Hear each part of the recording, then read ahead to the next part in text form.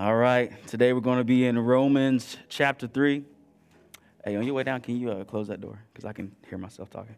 All right, Romans chapter 3, verse 21. Romans chapter 3, verse 21. We've been in Romans for a while now. We're going to take a break coming up next week, and we'll jump back in it. But it's our practice to go through books of the Bible verse by verse, because we want the Lord to set the stage of what we talk about, of what we speak about. All right. Now, I just want to open it up with a question. You don't have to answer out loud. Sometimes people do that. It was just funny. But how do you respond when people betray you? What happens in your heart?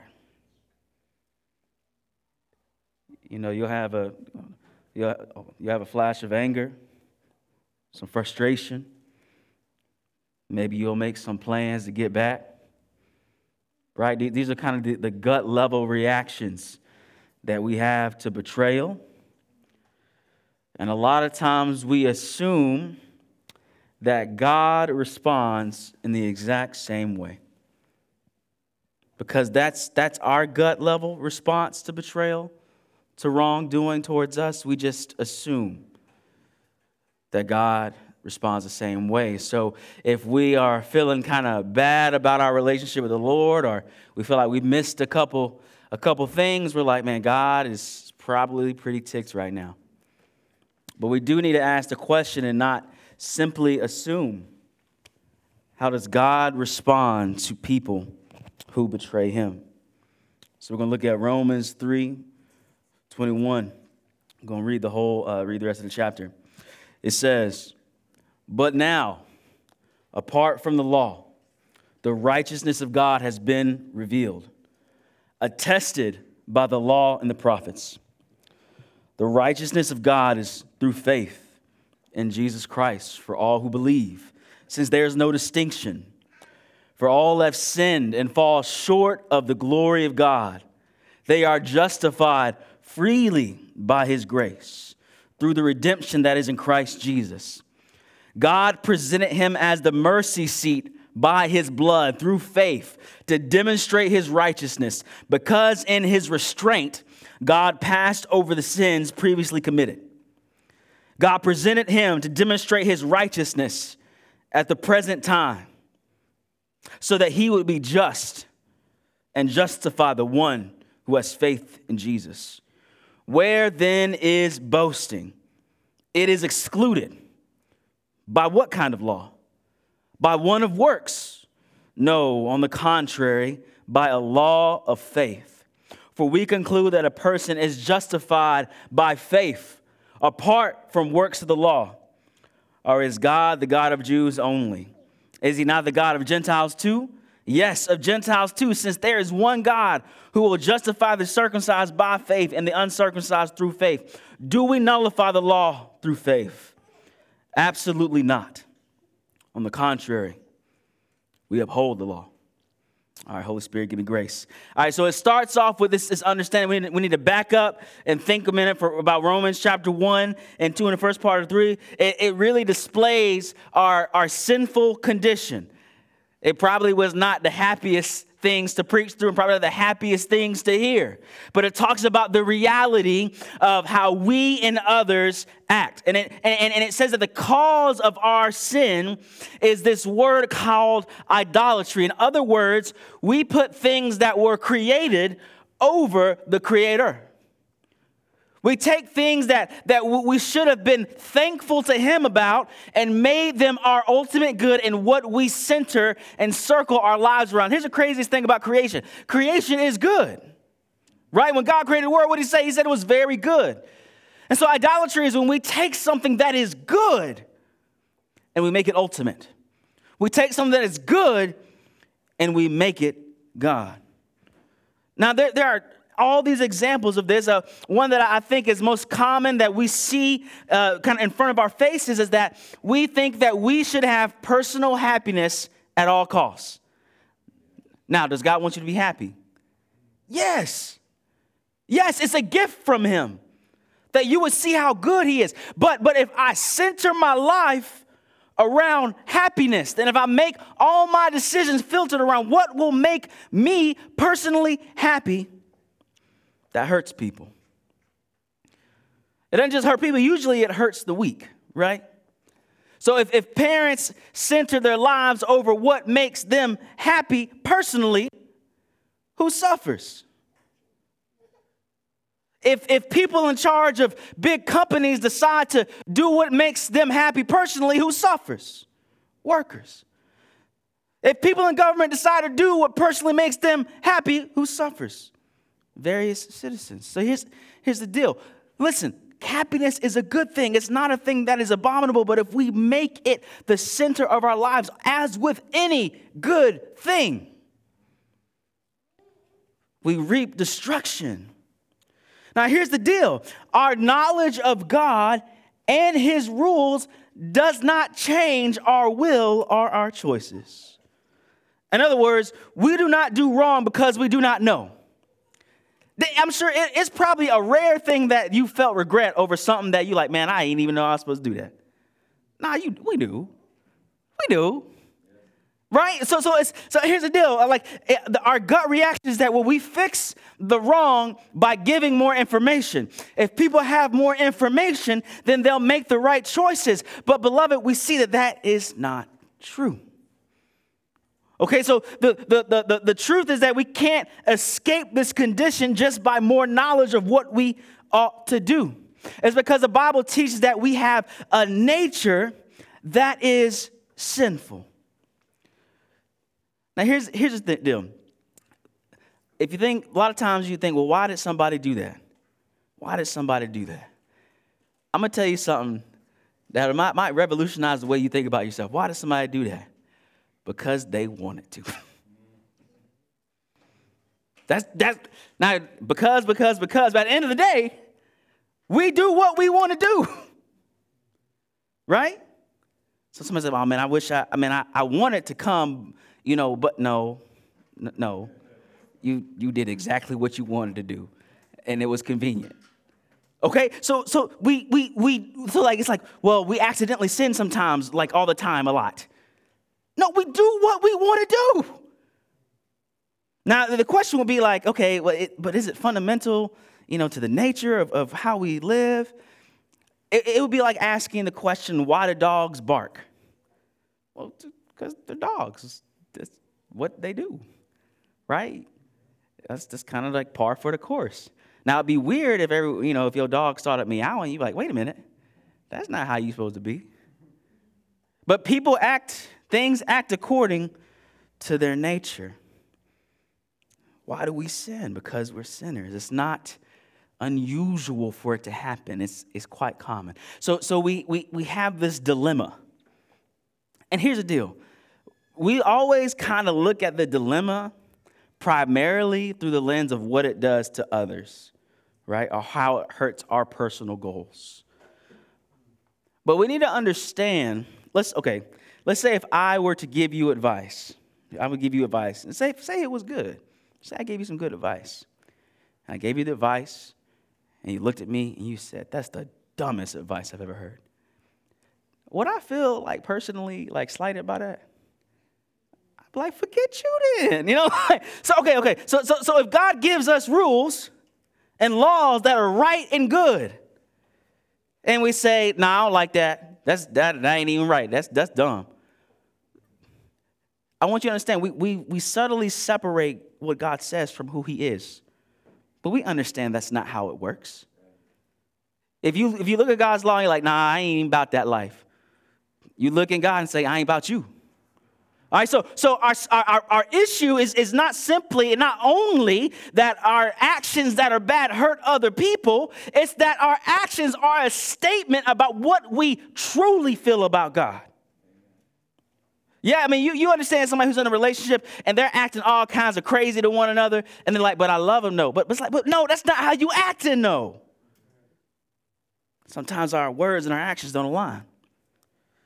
So with that stage set, that sin is an affront to God and it does damage to humanity, it messes up everything, what is God's response to that? Now, our natural gut inclination is that God will be like, I will forget you, but that is not our God. Look at verse 21. But now, apart from the law, the righteousness of God has been revealed, attested by the law and the prophets. The righteousness of God is through faith in Jesus Christ to all who believe, since there is no distinction. For all have sinned and fall short of the glory of God. They are justified freely by his grace through the redemption that is in Christ Jesus. What I love is it says, look, God is going to be faithful, and God has shown his faithfulness in another way. Well, what was the original way he was going to show faithfulness? See, he could have shown faithfulness by rewarding our obedience. Would that not have made him faithful? Hey, will you do this? If you do this, it'll go well with you. Then you do it, and it goes well. Would that not have made him faithful? That would have made him truthful. But so the issue in the agreement wasn't on his part. The issue is that he had this agreement, hey, you can live a blessed life if you listen and obey me. And we decided not to. Yet because God loved us, he says, well, that way didn't work. Not because of me, but because of them. But because I love them, I got to make another route. I got to make another way. His love caused him to be kind to us, even in our failure. Now, there's a key word in that passage. That word is justified. We don't use that a whole lot, right? That key word is justify. What is justification? What is this justifying he is talking about? Theologically, justification means our declared righteousness before God, made possible by Christ's death and resurrection for us. So imagine a court of law, okay? And it's deciding if you're sinful and the punishment for your sin. Now, we guilty now, right? Let's not play. All right? So we guilty. The charges are in. Everybody know we did it. The judge, who not only created the law but obeyed it fully, looks at us and says, I love you, though. I don't want you to suffer the consequences of what you owe. So imagine the judge getting up out of his chair, coming down to where you are, going to the bailiff and say, handcuff me instead. Though they did wrong, though they did wrong against me, I love them. And I'm going to take their punishment in their place. Not only that, imagine that when you left that room, that somehow you had the reputation of the judge who obeyed the law perfectly. Now, our minds can't comprehend that because the reality is that we actually did sin. It's not a farce. It's not like a plaything. We actually did that. But Jesus, in his grace, he is the righteous judge who takes our punishment, our judgment in our place. Beloved, that is justification. The consequences of sin are separation from God, but God does not treat us that way. He actually draws close to us in our sin. So in other words, there's this great exchange that happens. In justification, what happens is there's an exchange of reputations and consequences. Now, Jesus, his reputation is good. The consequences of his actions should be reward. Our reputation is bad. The consequences of our actions should be punishment. What Jesus does is this switch, where on the cross, he bears the shame of our reputation and takes the consequences of what we have done. But it didn't stop there, y'all. In his resurrection and our faith in him, we get his reputation and the rewards of what he has done. In Christ, it's not simply that your slate has been wiped clean. It's more than that. It's more than that. It's that you have the record of Christ. Now, let's dig into that. So how do we get that? How do we get that? The scripture is clear. It says, through faith. Through faith. What is faith? Well, we acknowledge the truth of what he said about us and him. We acknowledge, hey, man, I messed it up. I'm a sinful person. I didn't do it. I slighted God in my sin. And then we trust him and we receive and rest in him alone. Faith is I've heard it say, is an empty hand. Christ says, here's his gift. And we're like, okay, that's faith. That's faith. Here's the deal. We trust in Jesus and we get his benefits, but not from our performance. Here's what I mean, is that we don't have to strive to make God like us. We don't have to strive in order for him to say, good and well done. We don't have to strive in order for him to look at us with love and satisfaction. This is the goodness of the gospel. And I want you to remember the I don't know how many, the 4 or 5 sermons before this. Remember the reality of sin. Remember how broken it messes everything up. And we are culpable. And God looks at us and says, I love you, not simply to not regard what you did, but to give you a reward. That's crazy. But that's our God. What I love, he says, apart from the law, the righteousness of God has been revealed, attested by the law of the prophets. In other words, he's saying the Old Testament foretold that there would be a remedy to our situation. It's not like Jesus came and he was like, oh, surprise. No. The Bible has been setting this up since Genesis that God would rectify our problem. The Old Testament points to the reality of the problem. Look, there's some story. I don't know if you ever read the Old Testament, man. I don't know if you ever if you ever read the Old Testament like with a child. You're like, can I read that? That's crazy. You know, they was wilding. The Bible does not pull punches on the reality of sin. Every category of sin is up in there as a description through the examples. These stories do not pull punches, but yet at the same time, it points to the solution. We can spend all day talking about these evidences, but I'm going to read you one. This is from Jeremiah 31. It says, instead, this covenant I will make with the house of Israel after those days. I will put my teaching within them, write it on their hearts. I will be their God. They will be my people. I will forgive their iniquity and never again remember their sin. Beloved, we see that God will forgive us. He will change us. See, the Old Testament law is do this and live. Do this and live. Beloved, now it's God has done something so that we can live. Now we're left with this problem, this history of sin.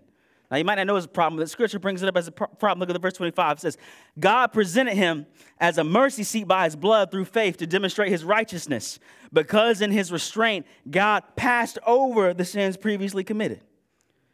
God presented him to demonstrate his righteousness at the present time, so that he would be just and justify the one who has faith in Jesus. So here's a question.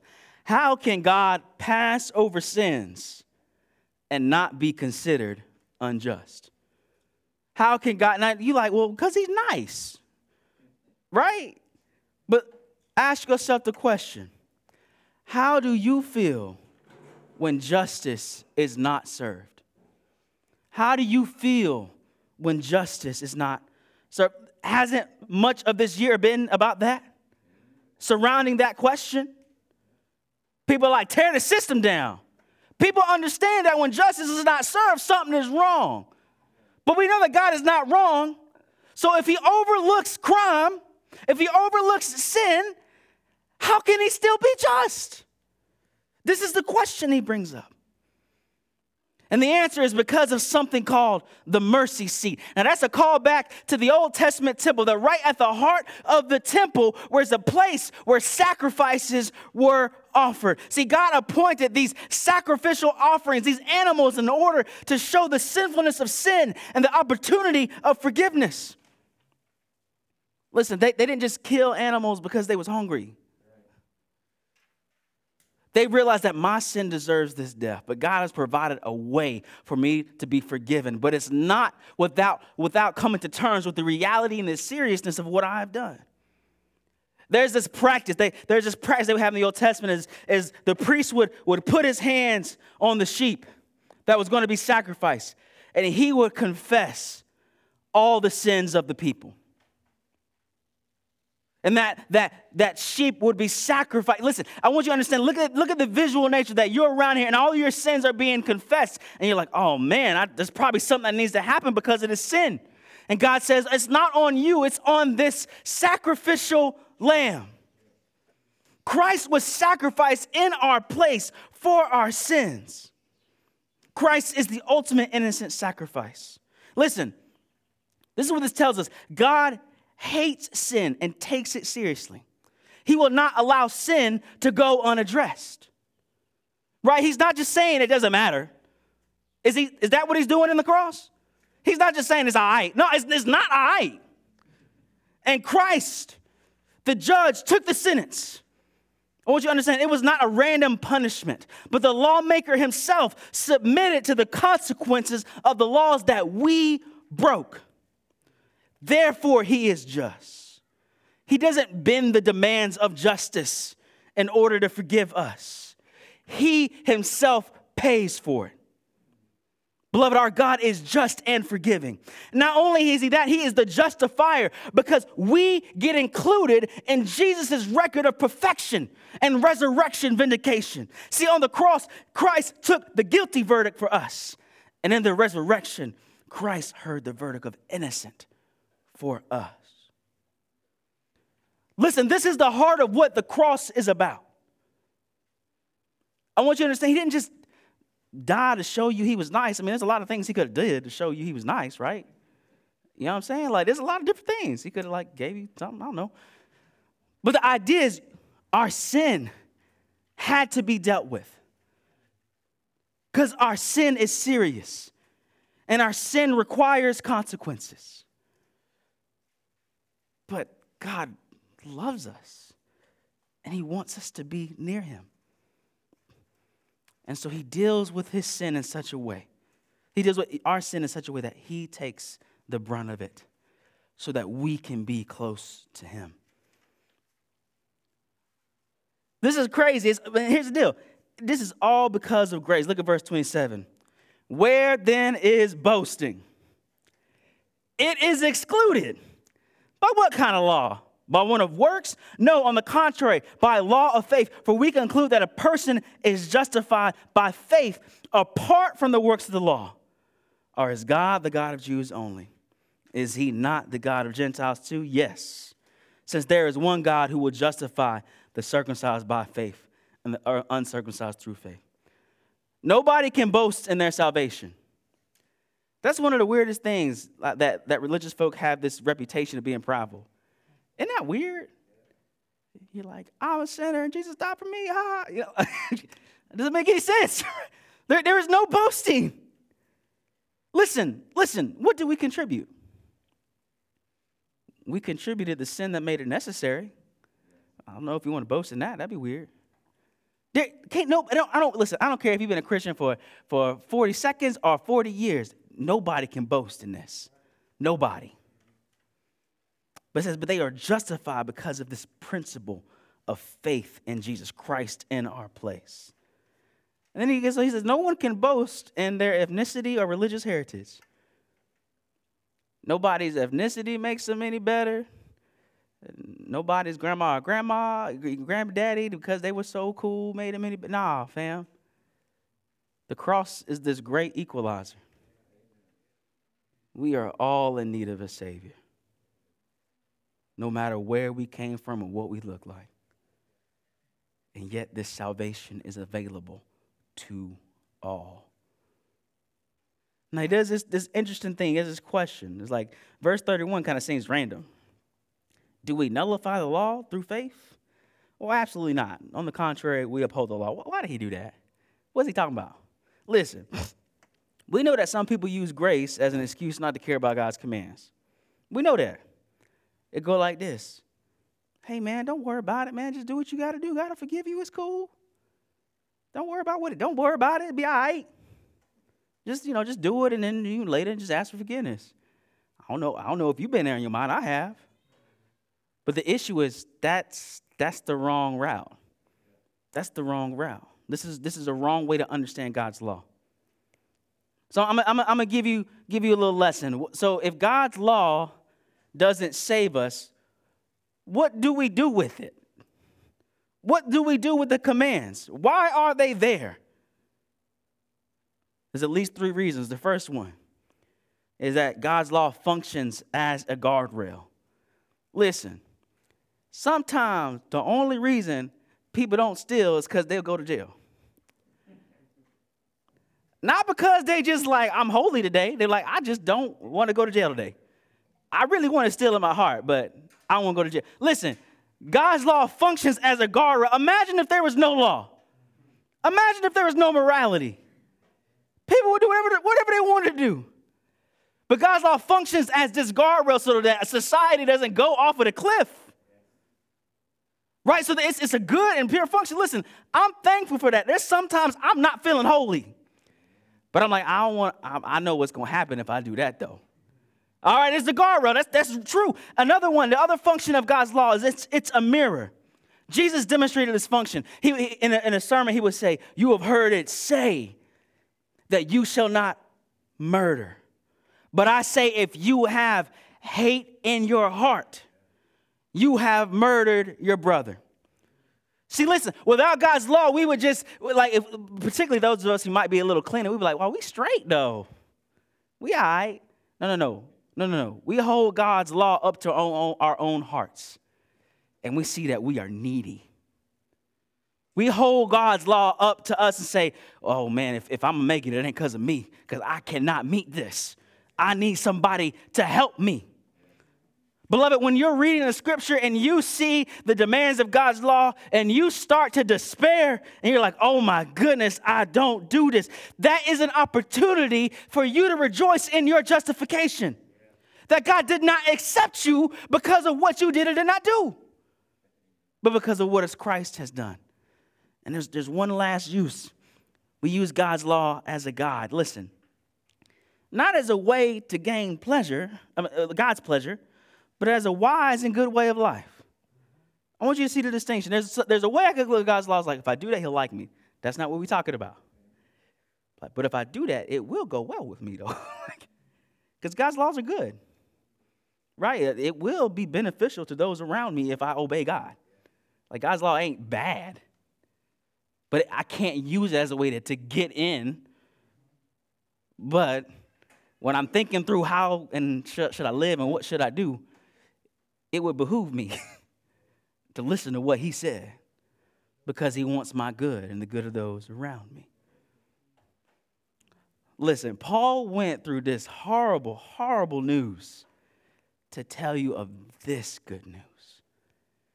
That God does not respond to the messed upness of the world just by saying, forget y'all. But he loves us so much that he came in Christ to die for us. And so here's the deal. Stop waiting until you get right to come to God. Now listen, I have a lot of conversations about people, and they'll go like this. Hey, man, you want to come to church on Sunday? Well, I just need to fix a couple things, and then, I'll be there. But it depending on the goodness of the week that I had, maybe I'll be there. Listen, you know that's how people thinking. You know that's how we think. But listen, this reveals that we really think we can save ourselves, or that we can contribute a little bit to it. God does 90%, and I just give that 10. Then I'm in. Nah, you don't contribute anything. So there's no use on waiting until you get better. You don't contribute anything to it. You just leave the gift on the table. Not only that, justification isn't just for getting in, if you will. It means that we have present peace with God.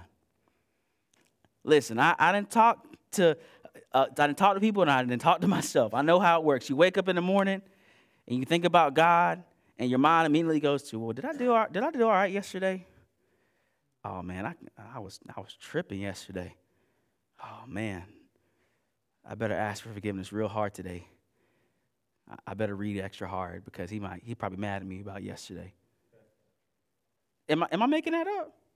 No, I ain't making that. I know that's how we think. I know that's how I think. I was wilding. I got to do something extra today so he be all right with me. Listen, you don't contribute anything to your salvation, pre you get saved, and you don't contribute anything to your salvation right now. This is how you know that you understand justification. That when you had a horrible day and you wake up in the morning and you go, God is pleased with me. Why could we say that? Not because of what we have done, but because of what he has done. Listen, this everyday justification is the route to peace. Your conscience and your soul is always disturbed by what you have done. And to a degree, that's good. You don't want to be callous. But when it comes to how do I approach the Lord? And on the vice versa, say you had a balling day. Say you was obeying the commandments like crazy. You like, man, I said no to all the sins. It was great. And you go to pray, you're like, God, I bet you like me now. Nah. God does like you, but not because of that. Because of what Christ says. Listen, this is on the ground stuff, man. This is everyday stuff. I need to realize and I need to feast and think about this justification every day. It gives peace and I feel a carefreeness in my heart. Because I'm not sitting here trying to figure out, are me and God cool today? I don't have to worry about that. Jesus has already done something. Now, here's where it's going to get hard, y'all. If justification is true, that means that we can forgive others. Does forgiveness cost something? Yes. Yes. Did forgiveness cost God something? Yes. Now, you understand that when you forgive somebody, like it's like you're taking like a little bit of the emotional toll on yourself. It doesn't just disappear. You're like, you feel it. There's some sort of loss to it, right? Because you want to rise up and be like, forget you. But now there's some sort of dying to that. There's some sort of dying to self. Beloved, Jesus shows us that forgiveness is costly and it's worth it. So let's make it every day. We can talk about forgiveness in the hypothetical, but we all have relationships that we are in every day. If you're married, it's your spouse. You might have kids. You got coworkers, right? And all the various places that you live. And let's be real. If somebody, listen, can they not make you real mad? It's not usually the people like way over there. That person who I met one time. But no, the people that are right here. And they do something that to slight you, which shouldn't surprise you because of sin, right? You're not like, oh man, I can't believe it. No, okay, we sinful. Let's get it. But in that moment, you have the opportunity to follow the path of Jesus by taking in the pain that it takes to forgive and not holding what they have done against them. This is where the rubber meets the road, y'all. And the last thing that this means is that there's been a lot of talk about justice. What we understand from this doctrine of justification is that justice is not vindictive. Justice is not about just, getting somebody back. Justice, biblically, is about redemption. It's about restoration. So that should reflect how we think about all of the systems of justice around us. Are they for the sake of restoration? Because that's how our God sees justice. So y'all, we got a lot to rejoice in. Though the news about us in the world is bad, God has done something. Listen. I want you to understand that you can't mess it up. Can you kill Jesus again? No. Can you make him undie on the cross? No. The truth about the forgiveness and the justification is as sure as the death and resurrection, and it's as changeable as that as well, which means it doesn't change. So we can rejoice, and we can know that God looks at us with the same pleasure that he has in Christ Jesus. That's his heart, his attitude, his face towards you. Let's pray. Lord Jesus, I thank you so much for the truth of your word. that you saw our sin and that you were moved to save us. And this act of salvation, it was costly. It cost your very blood. But Lord, you have given us this salvation so that we can run to you with a sense of understanding that our sin has been dealt with. There's no more work that we have to do to earn anything. Lord, you have done it all. And so, Lord, I pray that we would live this week and all our days in the light of the goodness of your face, understanding that you have pleasure and joy and such good when you think about us. Lord, convince our hearts by the Spirit when we doubt that truth. Show us when we're trying to earn your pleasure. And help us see how you have taken care of us in Christ Jesus. Lord, we thank you for your word that is proclaimed. And Lord, we thank you for the word of the Lord's Supper. Lord God, as we think about your body that was actually broken and your blood that was actually spilled, and we remember what you have done and proclaim what you have done through symbol. Holy Spirit, would you meet us as we think, reflect, and thank you for what you have done for us in Christ.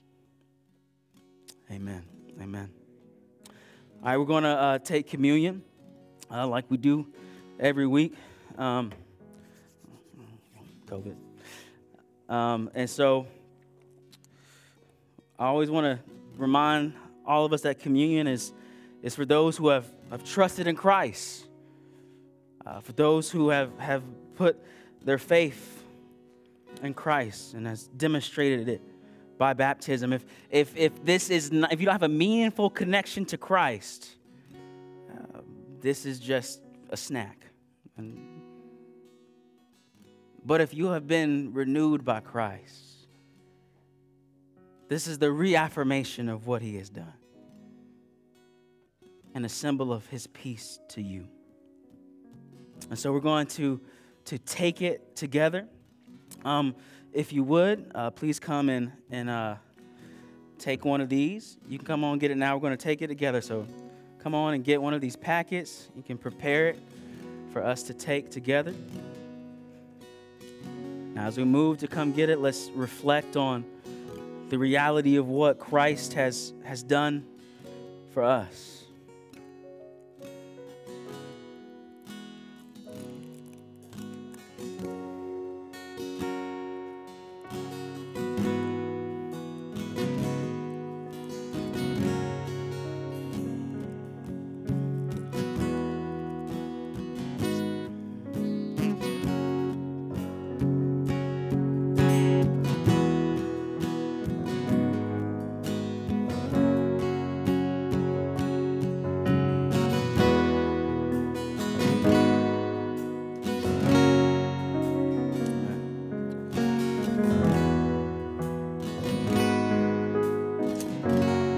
Right.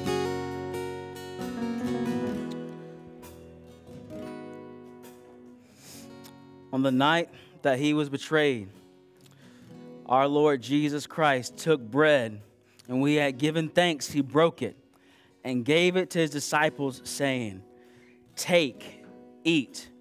This is my body, which is given for you. Do this in remembrance of me."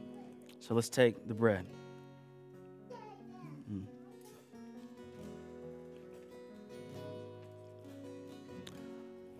Likewise, after supper, Jesus took the cup, and when he had given thanks, he gave it to them, saying, "Drink this, all of you, for this is my blood of the new covenant, which is shed for you and for many for the forgiveness of sins.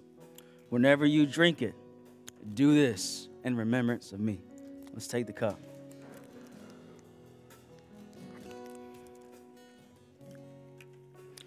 Lord, thank you for your body and your blood. Thank you, Lord God, that you were moved to action, that you took on flesh, and that you give us life. today. Lord, would we remember that and cling to that and get strength from that? In Jesus' name, amen. Amen. All right. So a couple of things. We've been doing this for a while, for a couple of weeks now, but the scripture says that when we take communion, that we are proclaiming the Lord's death. We are making a statement about him. And I want our statement about him to be right and correct and good. And so we have been confessing the Apostles' Creed together to remember what is it exactly that we believe? What is the core of our belief? What's our pledge of allegiance, if you will? And so we're going to read it together. It's on the screen or on the paper. All right, let's read. I believe in God, the Father Almighty, creator of heaven and earth. I believe in Jesus Christ, his only Son, our Lord. He was conceived by the power of the Holy Spirit and born of the Virgin Mary. He suffered under Pontius Pilate, was crucified, died, and was buried. He descended to the dead. On the third day, he rose again. He ascended into heaven and is seated at the right hand of the Father. He will come again to judge the living and the dead. I believe in the Holy Spirit, the holy Christian church, the communion of saints, the forgiveness of sins, the resurrection of the body, and life everlasting. Amen. Amen. All right, I want to take time to let you guys to recognize someone. So Austin, if you would come on up here. Austin Ogletree. Try to spell that. Yeah, you can.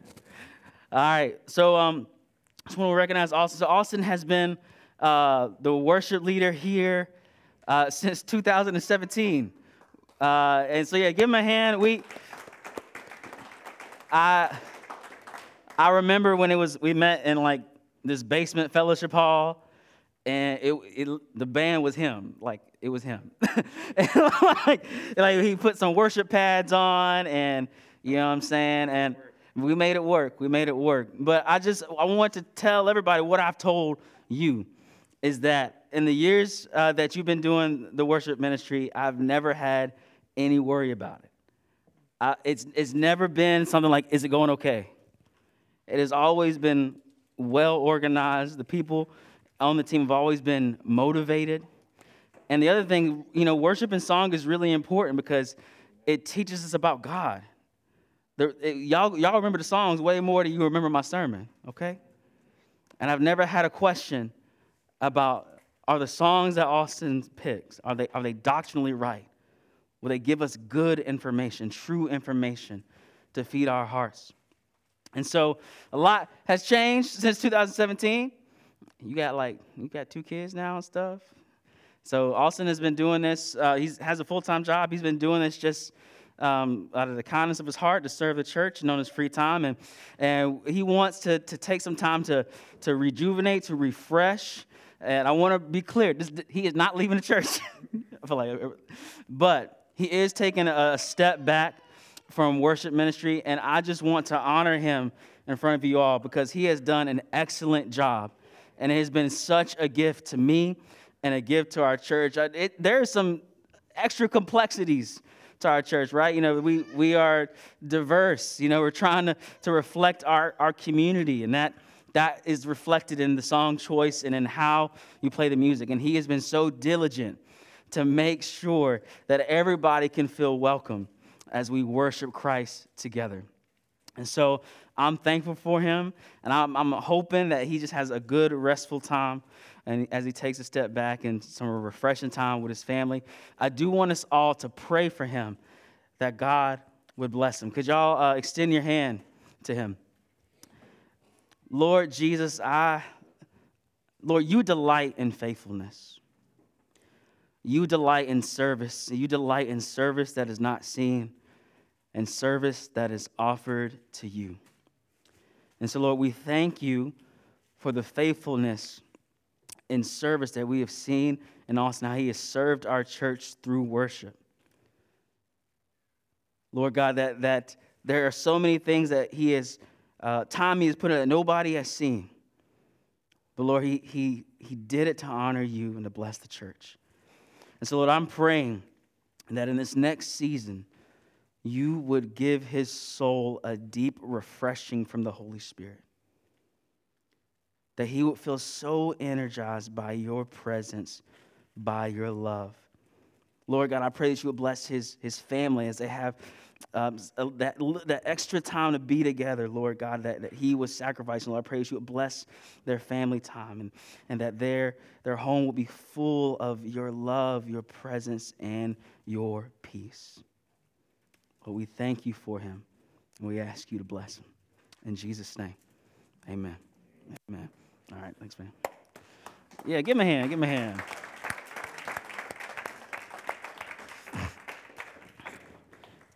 All right. So you're like, who's going to lead worship now? Me. No, I'm just playing. No. So Caleb's going to be our interim worship leader. So we'll give him a hand too. Go, Caleb. And so we'll keep on keeping on, y'all. So the announcements for today, nothing new. We have missional communities. The one that Austin leads meets. It's still here. It meets here on Tuesdays at 6, okay? So right here in the sanctuary. And then there's a missional community on Wednesday that meets here at the church at 7. So it's a great way to get to know people, to share burdens, to look at Scripture, and to pray for one another. And the last thing I'll say is that we have a Bible reading plan. I've been pushing this hard, all right? So if you go to our church website, there's a tab that says Bible reading plan. And it's an app that you download onto your phone. It's 2 chapters a day. This helps us to be literate in the Scriptures, and it also helps us to encourage one another. So what's been awesome is I've had conversations with people, and they're like, hey, when you read such and such this morning, and it's just an encouraging thing to read Scripture together. So I want to encourage y'all to do that and to press into that. All right, we're going to do our benediction. This is from 1 Corinthians 15, verses 20 and 22. Please lift your hands to receive this blessing from the Scripture. It says, "But Christ has indeed been raised from the dead, the first fruits of those who have fallen asleep. For since death came through a man, the resurrection of the dead comes also through a man. For as in Adam all die, so in Christ all will be made alive." Amen. Amen. All right, see you guys next week.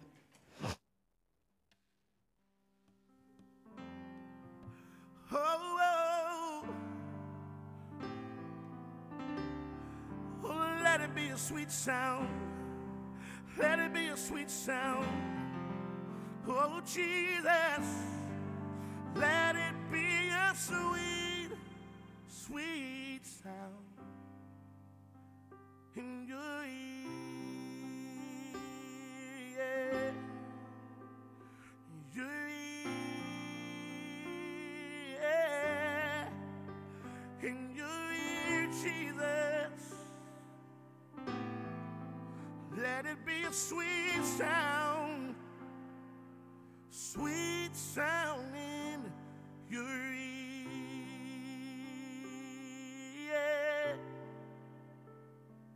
Yeah. Oh, sweet sound, Jesus.